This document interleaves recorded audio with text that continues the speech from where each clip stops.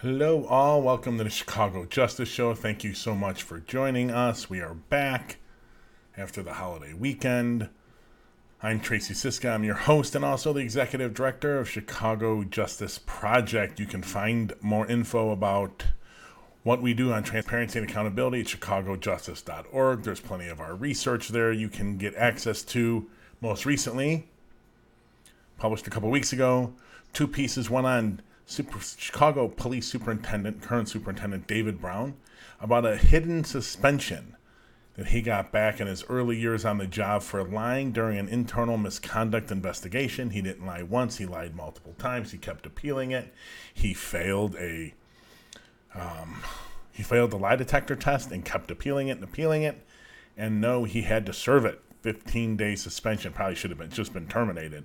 Things that have been different nowadays, I think. The accountability system was completely broken back then. So that's one piece about David Brown's suspension. And the second piece is who knew about his suspension. The police board was involved in vetting him. The mayor had conversations with him before he was even on the short list to be superintendent. Who knew? They refused to answer questions. So check out both those pieces on our website. There's also about John Catanzaro from the FOP. There's info on the Freedom of Information Act, a piece that was by Colin that was great, and there's a couple more by Lauren up on there. So please go to chicagojustice.org and check out all our research. Tonight at 8 o'clock Central, I am putting the link in the chat. You can get it at any of the platforms. The link is to our CJP Nation meeting tonight at 7 o'clock Central. This meeting's basically a mixture between volunteers and interns for the Chicago Justice Project. This is where both those groups come together and jointly work on crowdsourced research projects, social media activism, public policy advocacy for us. And also a few do fundraising for us. So if you want to get involved in any of that, tonight at 7 p.m., there's the Zoom meeting. You can check it out. By all means, get involved. All of that research, just about all of that research that we published this summer has come from the Nation. It started there. It's all been produced and written by interns and volunteers. So by all means, please get involved. We're going to go on to our one and only segment today. It was an interview with Deborah Witzberg, who's the Deputy Public Safety Inspector General. She has been on the show many times now in the last 15 or so months we've been doing it. In this interview, we canned it earlier today, so it's a video. It runs around 21 minutes or so, and then we'll come back and I'll talk about it a little bit. This report is on ShotSpotter. We talk about a report they just published in the last few weeks on ShotSpotter. And not so much do they don't so much as make any policy recommendations related to ShotSpotter, but they are providing data analysis that should help move the conversation about whether we need ShotSpotter in Chicago. So without digging too much into the interview, I want to play it. I'm going to show the video, and then after that, I will be back to talk about it. Deborah Witzberg, thank you so much for joining us. We really appreciate it. Thanks for having me. All right, everyone, we're going to talk about an evaluation, a report that Inspector General's office did on ShotSpotter, and we're going to get to what that means, but let me just give you a little bit of history.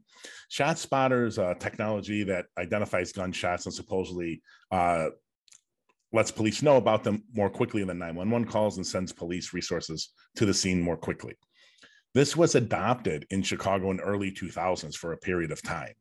And I even had sources then telling me how useless it was. And at some point, the CPD dropped it, and then Superintendent McCarthy brought it back. We know all about the good decisions he made in the department because they've been trying to undo them since he left. But one of the ones that they did not undo was ShotSpotter. And in fact, in 2018, the CPD signed a $33 million contract with ShotSpotter to deploy them. Well, we'll get to where it's deployed, but it's deployed in many communities throughout the city. So Deborah, can you give us a layman's term? What does ShotSpotter do? How does it work? Sure. So the ShotSpotter technology is an acoustic sensor that is mounted in a fixed location on a telephone pole, basically.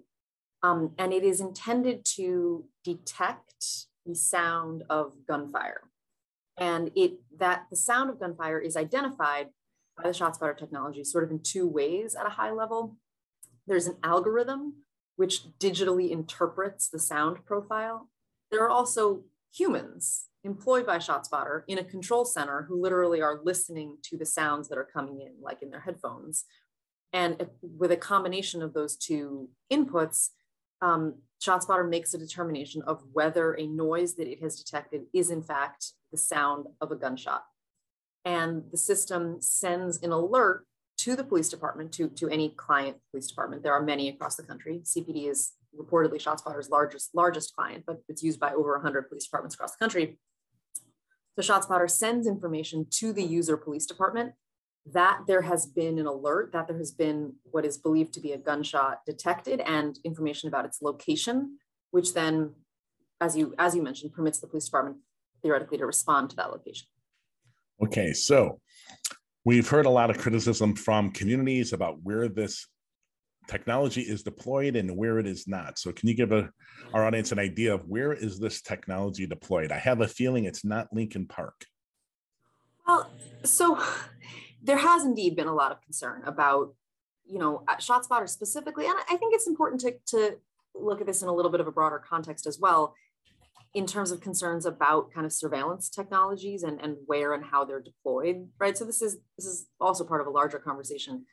The city does not make public where specifically sensors are located, but the city does provide a list of police districts where it says it has ShotSpotters. And I'm sorry, I'm just looking down at my notes here so I get the list of districts correct. But the city reports that there are ShotSpotter sensors installed in the 2nd, 3rd, 4th, 5th, 6th, 7th, 8th, 9th, 10th, 11th, 15th, and 25th districts across Chicago. It is perhaps worth noting in terms of the geography that, we have sort of a heat map in our report showing distribution of some of these alerts. Nearly a quarter of all of the ShotSpotter alerts in the city come from the 4th and 5th districts, both the two furthest south districts in the city. Right, and the reality is this technology is I am assuming, and you can correct me if I'm wrong, the deployment of this technology correlates with districts that experience the most gun violence. Is that fair to say? I'm not sure. Aha. I'm not sure. I think there would be a question of how we would measure gun violence, right? There's a little bit of a snake eating its tail question there. How do we know how much gun violence there is? Like, how are we measuring that? That's an interesting point you brought up, because I've had this argument with reporters all the time, and I keep meaning to do an issue brief or a fact sheet about it.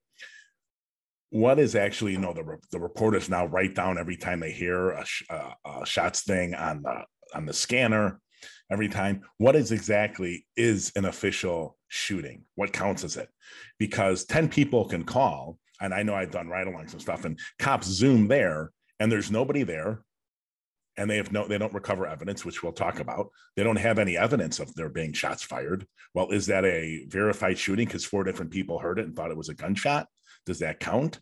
I think that whole subject matter has been passed over conveniently, especially by the media.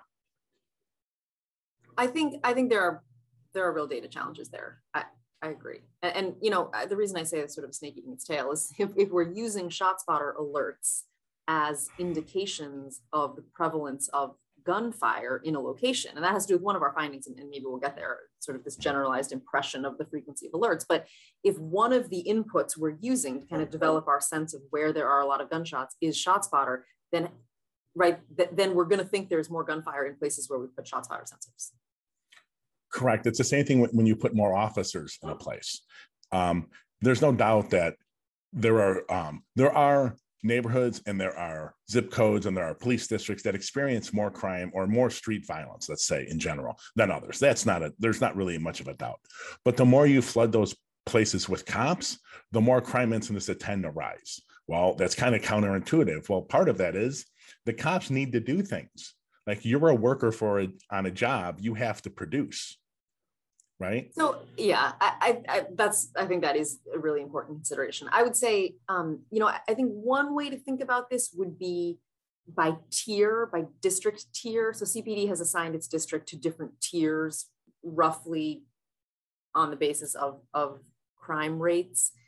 That would be one anchor point. We didn't do that analysis. We did not look at the allocation of ShotSpotter sensors in this report, in part because really what we were trying to get at with this analysis was the question of sort of big picture operational value of the use of this technology. How useful is this to the police department for law enforcement purposes when it gets an alert? And so there's certainly questions we didn't answer here. And one of them has to do with decisions about where sensors are located.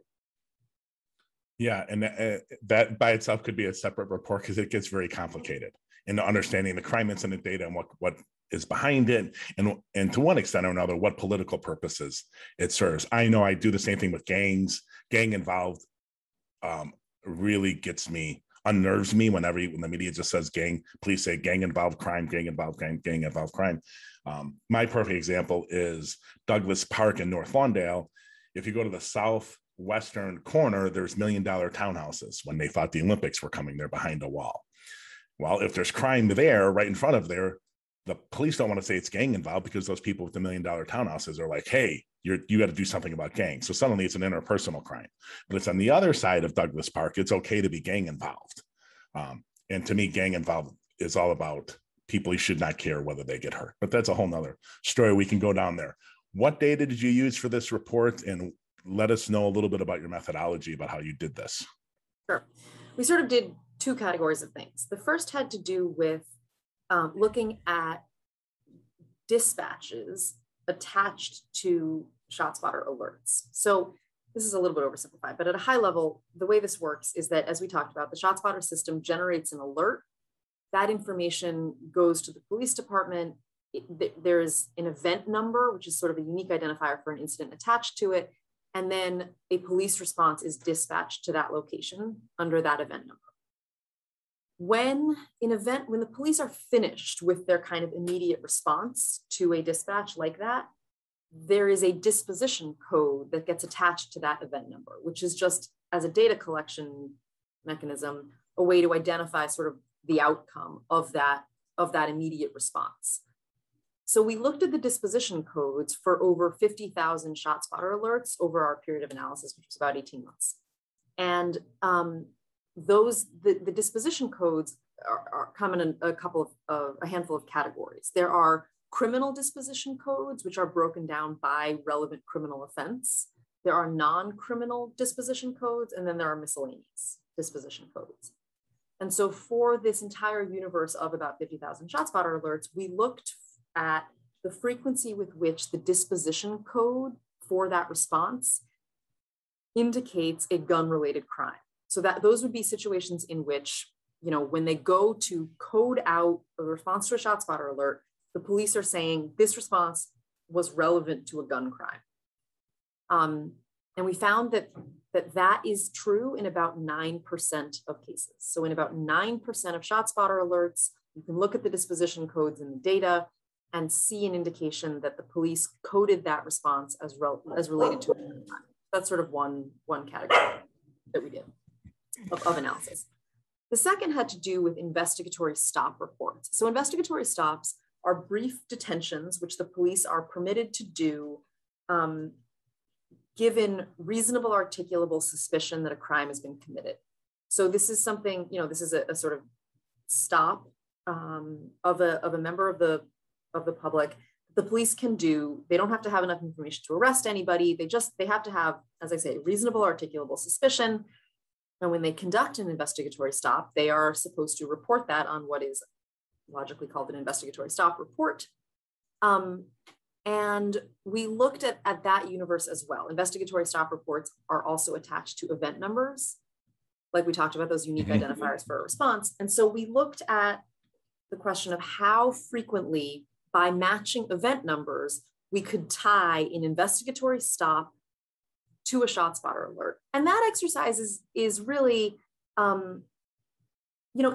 conducting an investigatory stop is one of the sort of investigatory proceeds which might lead the police to be able to say, like, yes, this response was related to a gun crime. We talked to somebody, there was reasonable articulable suspicion that a gun crime had been committed. It's one of the kind of investigative outcomes that might arise from a ShotSpotter alert. And we found that only rarely were we able to do that matching. Were we able to match a specific investigatory stop to a specific ShotSpotter alert? The other piece of kind of methodology associated with investigatory stop reports is the one that we referred to, where in addition to investigatory stop reports, which we could link to a ShotSpotter alert by event number, we also did kind of text analysis. Investigatory stop reports have a narrative portion where the CPD members write in, an account of what happened to include their justification for the stop, the facts which led to the reasonable articulable suspicion that a crime had been committed, which would permit that Fourth Amendment intrusion. And in doing so, we found indications that the very presence of the ShotSpotter technology is changing police behavior, even when the police are not responding to a specific ShotSpotter alert. So what that means is that, we saw instances in those narratives where in laying out their basis for a stop, CPD members were referring to a sort of generalized impression that they were in an area with a high prevalence of ShotSpotter alerts. So not that they were responding to a specific alert, but just simply that they were in an area where they have the sense there are a lot of alerts. And so, as I say, we identified that as evidence that this technology is really changing police behavior around when and why they stop people. Right, and that gets this whole discussion around ShotSpotter has been very scary to me, because as you cover in your report, there's been at least 2 empirical studies, one in St. Louis, one in Hartford, Connecticut, and neither one of those came up with significant results in deterring or reducing crime or even gun violence, which if it's not reducing it, I don't know why we have it. One of the interesting things that I keep going back to, we have a nearly $1.7 billion police department. And for some reason, when they want to make an argument, they can't ever make it with data, right? So in the response to the MacArthur Justice story on study on ShotSpotter, and then I think Vice News or The Intercept, maybe Jamie Calvin did something on there, the superintendent said, well, ShotSpotters allows us at times to get to the victim quicker. And I was like, okay, but I have a feeling you're not capturing that data. And the fact to me that they defaulted to that was his default response as a justification for having ShotSpotter, that was a red flag to me that there's a problem, because they don't have data that's showing it's actually helping their policing. So, I think we don't make any recommendations in this report. This is a descriptive data product, and we certainly don't reach a finding that there is no value to ShotSpotter. What we're really aiming for here is to encourage and equip the city and the department to do a kind of well-informed cost-benefit analysis of this technology, where we look at its benefits, whatever they may be, including some of those articulated by the superintendent, where we weigh those against its costs and its risks, both dollar costs, right, as you said in the original contract, $33 million over 3 years, as well as sort of community concerns that we talked about, safety risks to members, et cetera. When decisions are being made about continued investment in a tool like ShotSpotter, that there's a cost benefit analysis that should be done, and there should be a demonstrable operational value. Right, that you can articulate and prove. So 9%. So you all looked around 50,000 alerts over 18 months about. What should people believe was the cause for the other 90% of those alerts? Were they categorized as gunshots and then there was no gun evidence of a gun crime produced, or were those fireworks? How does that, because that's a huge number that we don't seem to know what those were. Yeah. I think that this sort of gets at the difference between technological accuracy and operational value. Speaking from the four corners of our analysis, it's entirely possible that every one of those 50,000 alerts correctly identified the sound of gunfire. The question we are getting at is whether that is valuable to the police department, whether that enables the police department to collect any evidence which allows them to combat violent crime, right? That's sort of what we're getting at. So, how we should understand the remaining 90 some odd % of those alerts, I think it is probably best to assume that we don't know. We don't have any information other than the alert itself. And again, we simply don't speak to the question of technological accuracy. And so are some of those fireworks? Maybe. Some of those cars backfiring? Maybe. I do think it's important to note that when ShotSpotter speaks publicly about its effectiveness, it's talking about technological accuracy. So you see sort of discussion of accuracy rates in the high 90s and the high 90 percentages. and I think it's important to say that that's a discussion that's an assertion, I should say, of technological accuracy, not a question we speak to in this analysis. Right, and it's something one would think, for those who don't know, the police department, if I got the chronology right, the contract with ShotSpotter original contract didn't expire till last month, and August of 2021, and the CPD asked for a renewal of the contract or an extension in December of 20, and that did get extended 2 more years.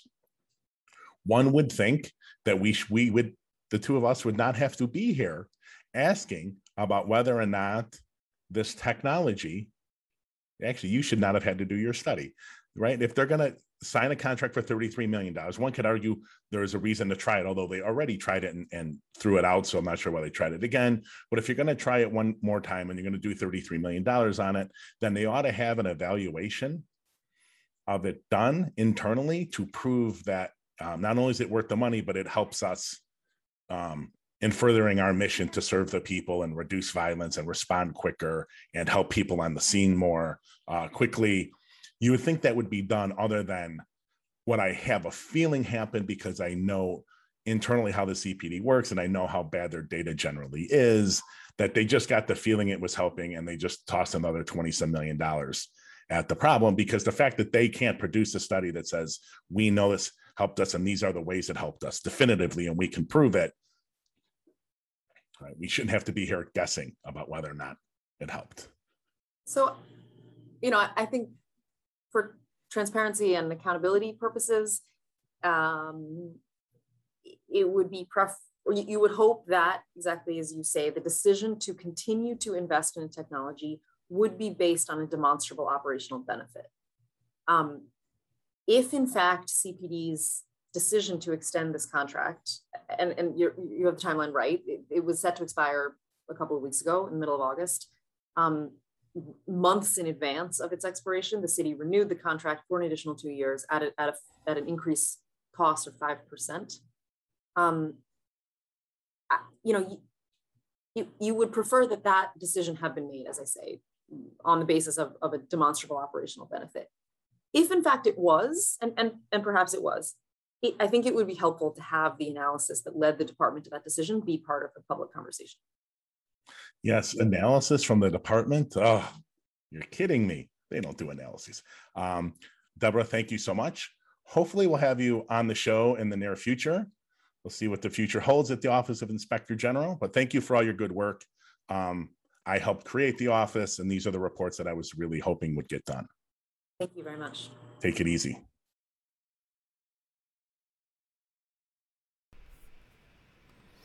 Okay, we're back.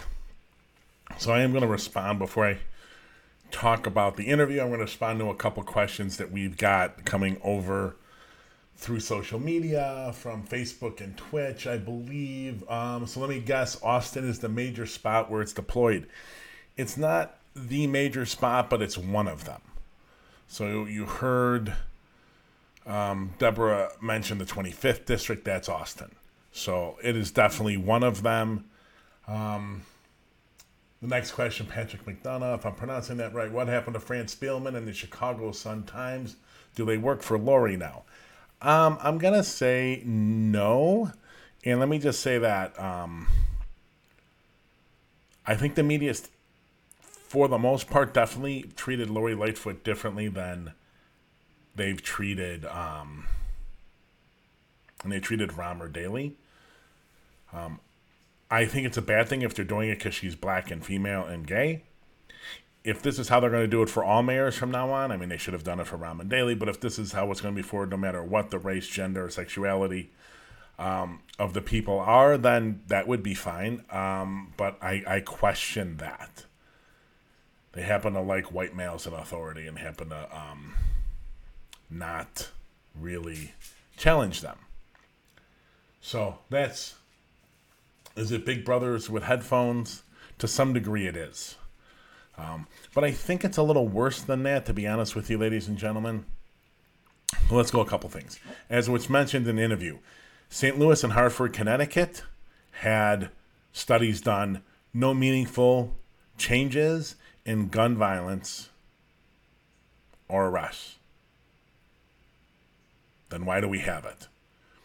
When Superintendent Brown got questioned about this after MacArthur did their study, and there was a piece by, I think, Jamie Kelvin in The Intercept about ShotSpotter and how bad it is in Chicago. And honestly, neither one of those pieces, neither the MacArthur study or the piece by Jamie Kelvin that I think was super convincing about it. My dog wants to get into the conversation here. Neither one of those was good, but Brown said, well, we get the people quicker on the scene. That kind of anecdotal stuff doesn't make a difference. And this is the problem with this $1.7 billion police department. They complain about things, or they talk about things they need or things they're doing, and they don't have data to back any of the crap up, right? They don't have data. It's the same BS with bond reform. Bond reform's the problem. Well, Fox and the judge put out data, and Evans put out data. It's their, well, we know here this one incident, and this one incident here, and this one incident here, so we know. No, you don't know. You have a $1.7 billion budget. You ought to have the data to prove it. You ought to have the studies to prove it. If you don't, shut up. That should be a dismissible offense. Brown should be out on his butt just for not having the studies. The reality is they can't really challenge bond reform on the data because it's not doing it what they say they're doing, and they know it.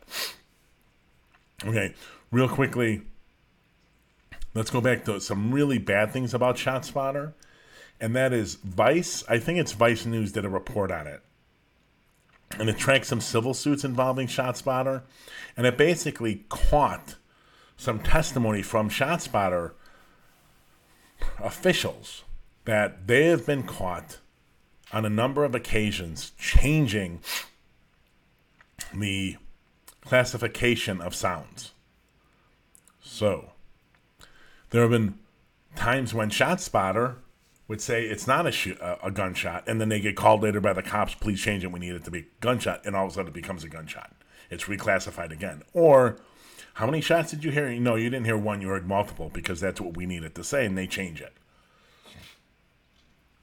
All of that is a massive problem. That, combined with St. Louis and Hartford studies saying it had no, as Deborah would put it, no demonstrable operational benefit. Didn't reduce crime or violence, didn't reduce gun violence, didn't increase arrests. Well, that's a huge issue. You put that all with the fact that in reality, ShotSpotter has way too many false positives. It's open as Vice is proven to manipulation by police departments and by their own staff. And cities like Chicago can't provide a demonstrable operational benefit. Why the hell did we renew this contract? And this is one of the problems with the media. Why the hell aren't they holding the feet of Lori Lightfoot and David Brown to the fire and get them to explain on the record, on video, why they rushed to renew that contract when they couldn't provide a demonstrable operational benefit? Right? But this stuff makes the news for a day or two and then it goes away and there's no follow-up. Which, just like our Brown lying about this, never telling anyone about the suspension, and the city, Lightfoot, and the police board never telling us, it made one hit, NBC, one hit, Charlie Wojciechowski. It got on BEZ something because Chip Mitchell tweeted about it, and Lightfoot had to comment on the record on BEZ, but I can't find the audio for it. Otherwise, that's it. It's a blip, and the next day it's gone.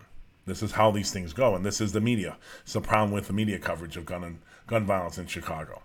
And it applies to everything responsive, how the police department responds, how the public responds, how the public officials respond. It's all the same. It gets all wrapped up into these horrible, horrible media practices, which is why Brown continues to lie. He's very much like Trump, continues to lie about bond reform. We've got video of it we'll be playing the next couple of weeks, all his times he's lied about it. Okay. Ladies and gentlemen, real quick, keep your eye on our website. We have a bunch of research, hard-hitting research coming down the pipe in the next several weeks. And we'll probably be publishing one piece every 3 or 4 weeks. And we're probably going to be through the end of the year easily. We got some great research coming from the nation. Once again, check the chats on whatever platform you're watching us. Grab that Zoom link. See you at 7 p.m. Central if you want to get involved. All different kinds of ways. So come tonight and find out how. Otherwise, go to our website at chicagojustice.org and read our recent published, or all the research we published all summer. Thank you all. I'll see you again at 5:30 Central on Friday. Have a great night.